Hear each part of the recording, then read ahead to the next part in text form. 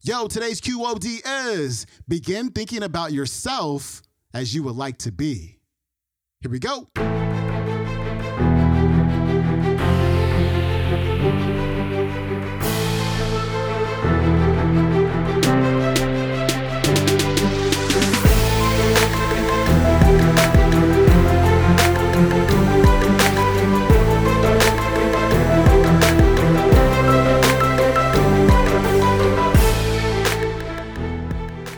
Welcome back to the Quote of the Day Show. I'm your host, Sean Croxton of SeanCroxton.com. We got Brian Tracy back on the show today. And today, Brian is talking about the all-important self-concept.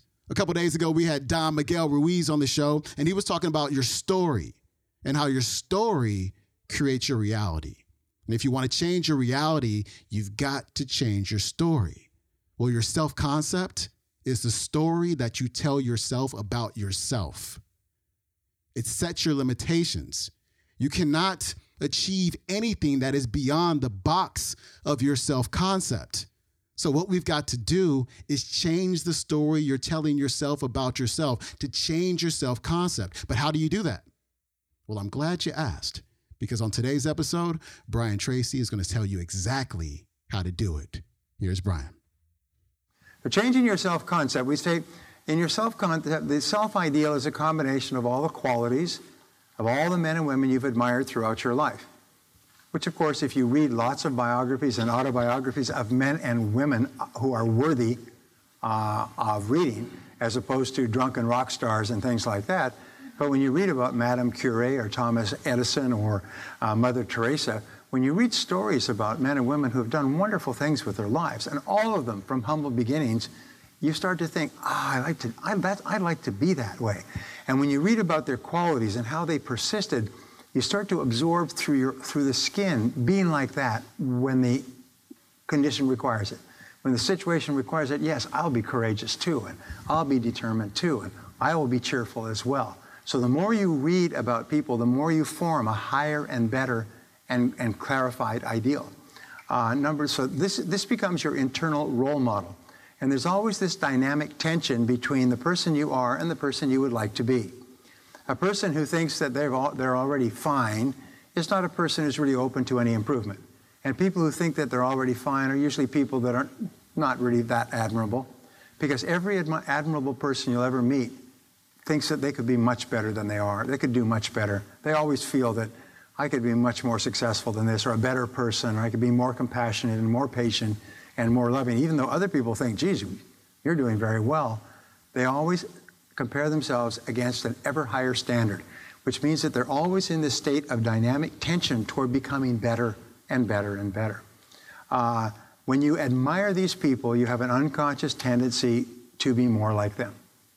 And that's why it's important that you think and talk about people that you admire. The great tragedy for many young people today is that they admire divas and rock stars and basketball players and dancers with the idols. Those are the people they admire. And you can tell who they admire by who they watch, who they tweet, who they look at, who they replay, who they discuss, and so on. And that's not really very healthy, because these people are not good role models for young people. They're not good role models. I have had my life so profoundly and positively changed by role models, mostly men who kind of took me under their wing when I was growing up and coming from a lousy home. And they became role models to me, as even to this day, decades later, I can remember still wanting to be someone that they would approve. Somerset Maugham was once asked why he wrote so prolifically, and he had a beautiful line, which I think applies to life. He said, "I write to earn the respect of the people I respect." And what I have found is that that's what we do in life, is we do the things we do to earn the respect of the people we respect, and at least not to lose their respect. And many of us would go through tremendous privations and sacrifices not to lose the respect of someone whose respect we value. And so thinking about whose respect you value is a really important point. Who is really important in my life? Who do I really respect? And then you think, what would I need to do or not do to earn or to keep this person's respect? And you don't even have to know them. They can be people that are very admirable. So There is a difference between your self-image, the way you see yourself now, and your self-esteem, which is how much you like yourself. And here's an interesting discovery. Ta-ta-ta-ta-ta.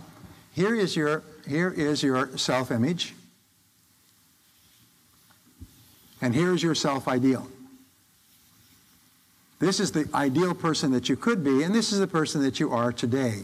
And there is a dynamic tension between the two. And whenever you do anything in the present that is consistent with the person you would like to be, your self-esteem goes up. You like yourself and respect yourself even more. Whenever you do anything or say anything, you get mad or impatient or short-tempered or something. Whenever you do something in the short term that causes you to move away from the person you would really like to be, your self-esteem goes down. So successful people are always trying to adjust their behavior so their behavior is more and more like the person they would ideally like to be, the person they admire the most. And then each time you do something that's consistent with the best person you could be, you like yourself and respect yourself more. And it becomes a lifestyle to constantly be doing the things that you know that others would admire. The things, the quality, doing the behaviors that the people that you admire the most would engage in. Very small thing, but a very big thing. So your self-esteem is largely determined by the gap between your self-image and your self-ideal. And is it contracting and getting smaller? Then your self-esteem is high. If it's getting wider because you fell off the wagon, you did or said something, that you're not happy about, that's not me, then your self-esteem will go down. So striving to be like your ideal causes your self-esteem and self-confidence to go up. And then when somebody gives you a compliment that is consistent with your being a better person, then you really feel happy because you really feel that you're moving toward that great goal. So the stages of changing your self-concept are, number one, the change must be perceived by you as being both desirable and necessary. Remember we said before, changing a light bulb, the light bulb has to really want to change. Well, for you to change, you must consider it to be desirable, is something that you want, and necessary. This is something I need to do if I'm really going to realize my potential. And so if your self-concept you want to have a self-concept of a very well-controlled and organized, positive person, you say, this is something that's essential if I'm going to achieve maximum influence in my circle, or even become a great salesperson. If your self-concept is you want to be very well organized, and you need to be well organized to be successful in a competitive business, then you consider it to be both desirable and necessary. And that's the motive force that drives you. Number two is begin thinking about yourself as you would like to be. Sort of turn it over in your mind. John Asseroff, who you see tomorrow, great guy, he's done a program which he'll tell you about. It was called The Inner Game of Financial Success. And he got a call from a man named Timothy Galway. And Timothy Galway, 30 years ago, I read the book, wrote a book called Inner Tennis. And he's also written Inner Golf.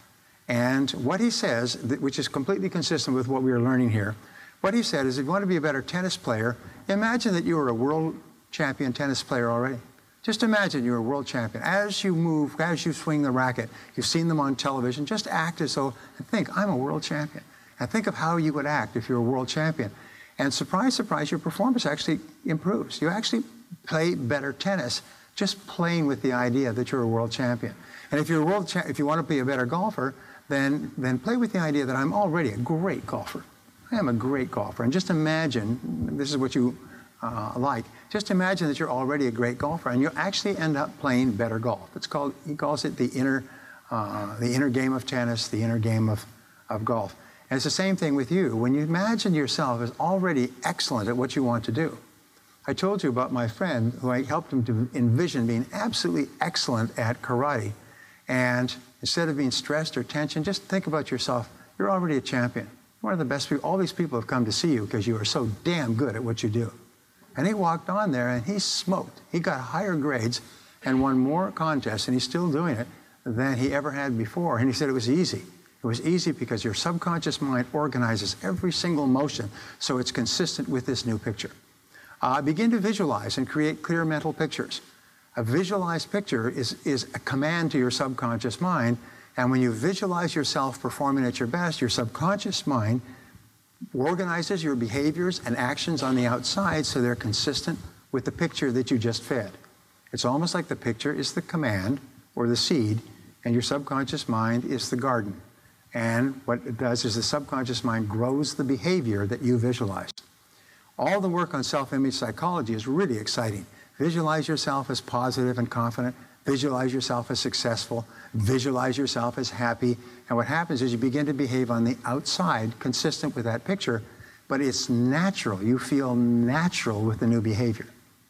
Practice your visualization over and over again, because every time you visualize, as we said, every time you visualize, your subconscious takes it as a new command, like you just did it again. You just performed excellently again, and you just keep replaying the picture. Before every event of importance, you'll find that success, well, I'm probably jumping ahead of myself. Your image must be clear, vivid, and exciting. That means the greater clarity your picture of yourself performing or your picture of yourself in the future, the faster it comes into your reality. Vividness is the most important thing of all. That's why if you go and see a house or take pictures of a house and take those pictures and put them where you can see them, read Architectural Digest, which has beautiful homes, or Homes Beautiful, or Sunsets Home and Garden, Beautiful Homes and Garden, and read those pictures so you feed your mind with these photographs, almost like feeding them into your mental computer. Then your mental computer strives to put you into the kind of home that you desire. Alrighty, that was Brian Tracy wrapping up our week. His website is briantracy.com. You can watch today's full video. It's literally 7 hours long on YouTube. It is called Brian Tracy Full Seminar. I highly recommend it. That is it for me. Get signed up for the Rich Lit Society Book Club today. Go to richlitsociety.com. Join us. You're going to absolutely love it. We start discussing the 4 Agreements by Don Miguel Ruiz next Wednesday, 5 o'clock Pacific time, 8 o'clock Eastern time. Replay videos are in your members area, and you're going to love the people you meet. Again, that is richlitsociety.com. I'm out. Peace.